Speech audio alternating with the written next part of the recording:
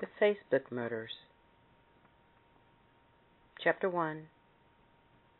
Dried Meatballs.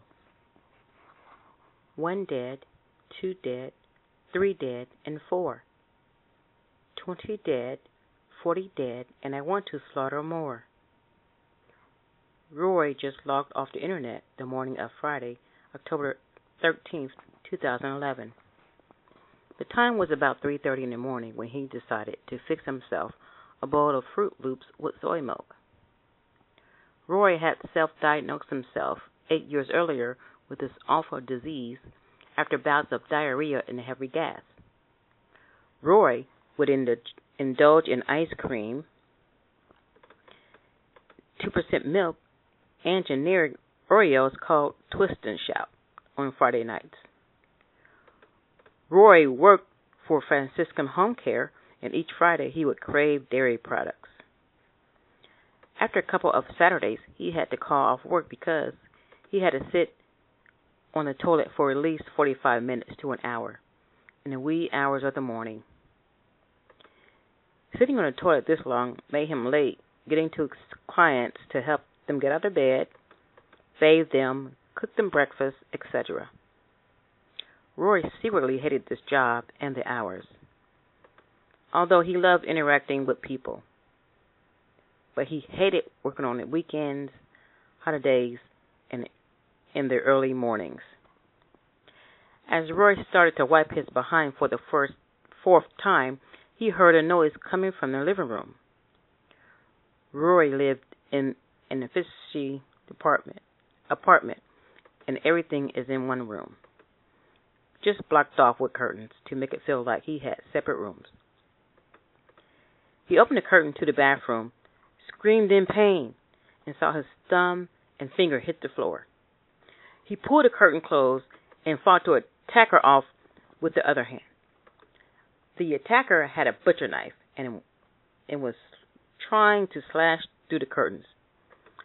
But Roy had an antique set of drapes from his grandmother's house that were made in the 50s. These curtains were draped across the bathroom door. These drapes were thick and sturdy. For some reason, a thin strip of metal was put in between each layer of the drapes.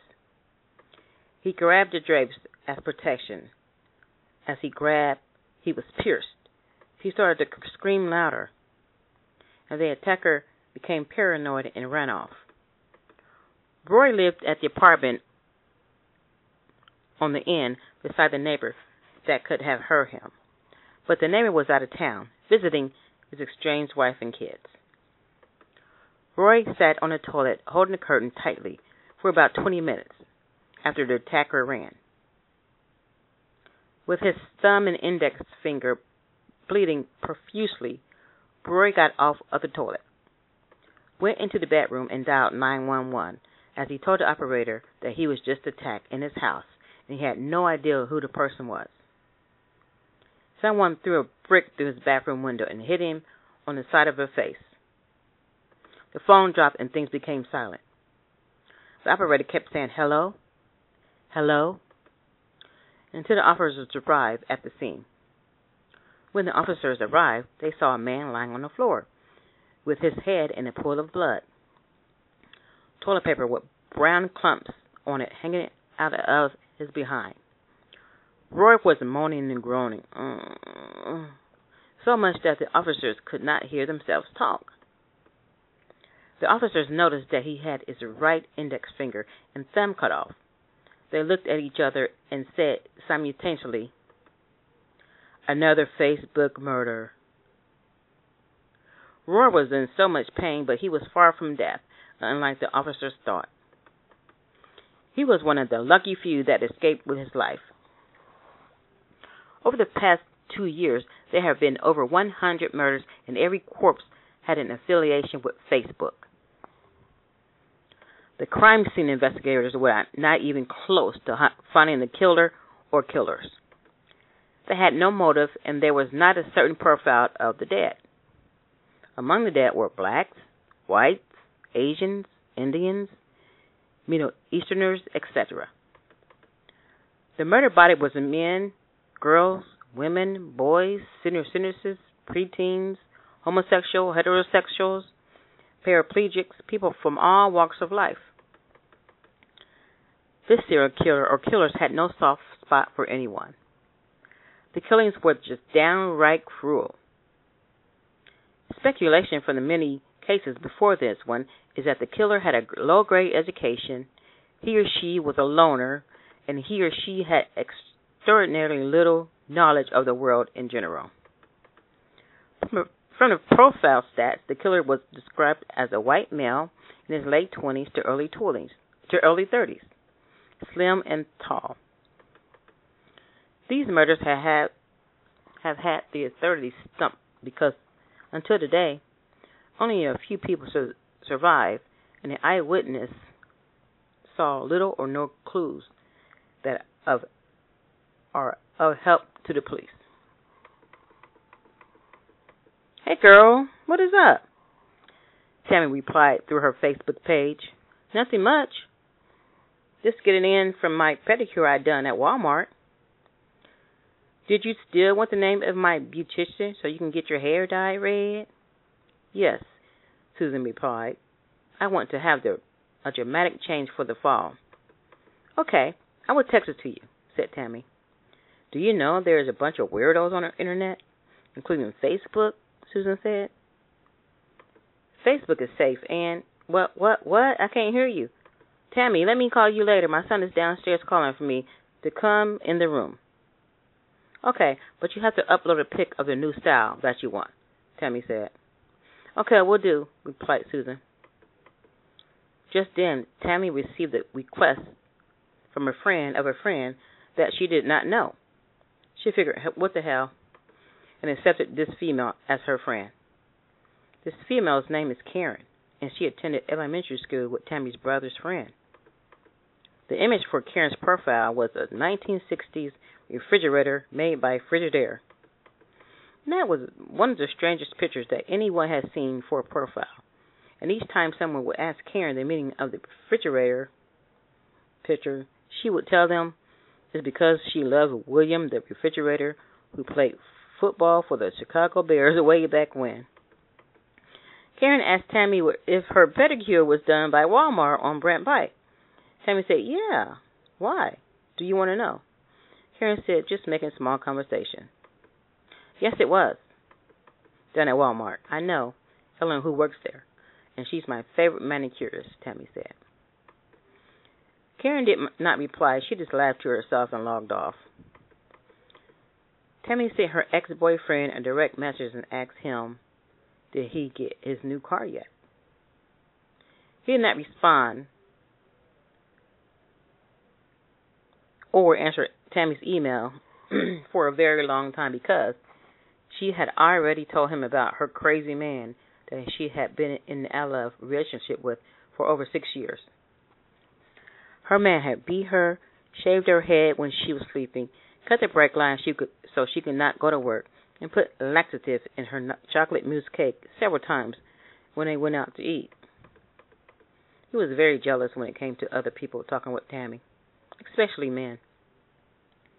The last time Tammy's on and off boyfriend saw that her ex and she were holding a conversation with each other, he posted a message from Tammy's account that said, the next motherfucker that talks to Tammy will be sorry they ever did. He spelled mother M-O-U-T-H-U-R and fucker F-U-K-E-R. Tammy's man dropped out of high school in the 8th grade so he could work to support his mother and siblings. His dad lived his life like a male koala, and he would just get the ladies pregnant and move on. Tammy tried for years to break her current relationship off, but he just won't go away. He is 43 years old and Tammy is 27. He is afraid to lose his woman, especially a young woman. Just about everyone in his age knows his past, knows how crazy and used up he is, and they don't want anything to do with him. The only women he can get are women that know nothing of him, not even his name. Tammy sent another message to her ex and asked him the same question. He finally replied, "Yes, Tammy." Ugh. Tammy called him a chicken ass under her breath and logged out. Her ex was still online, and he instantly received a friend request from a female named Maggie, who was friends with a few people he went to elementary school with. Maggie.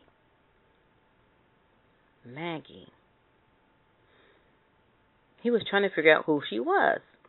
He could not figure out who she was right offhand, so he clicked on her profile and saw a few of his friends that she was friends with as well.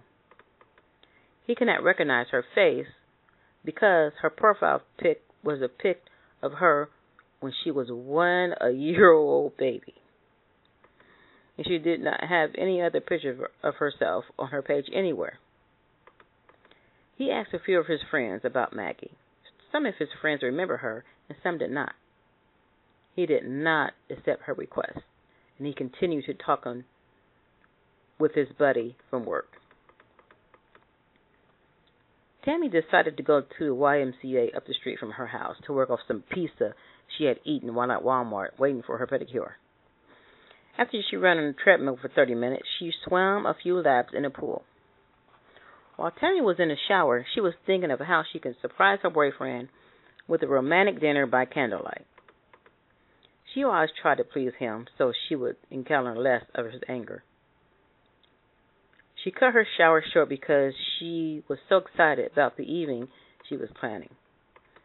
Tammy fixed spaghetti and dried meatballs for dinner. Her boyfriend came home, but he already ate and told Tammy her food looked like dog food. He was not fazed by his comment because she was used to his negative behavior. After dinner, Tammy put on a long purple polyester gown. It felt like silk to her, and she felt sexy in it. She walked in the bedroom and posed in front of her boyfriend. "Get from in front of the TV, Barney," he said. He noticed that her pedicure and liked it, but he did not tell her he thought her toes looked nice. Instead, when she was sleeping, he purposely spilled polish remover on her toes. He did not want her, but he did not want anybody else to have her. She woke up the next morning and she did not notice her feet went away, but when she got in the shower, she noticed patches of polish was gone. She did not want to confront her boyfriend because she knew how crazy he was. So she just took the rest of her polish off her toes and went about her day.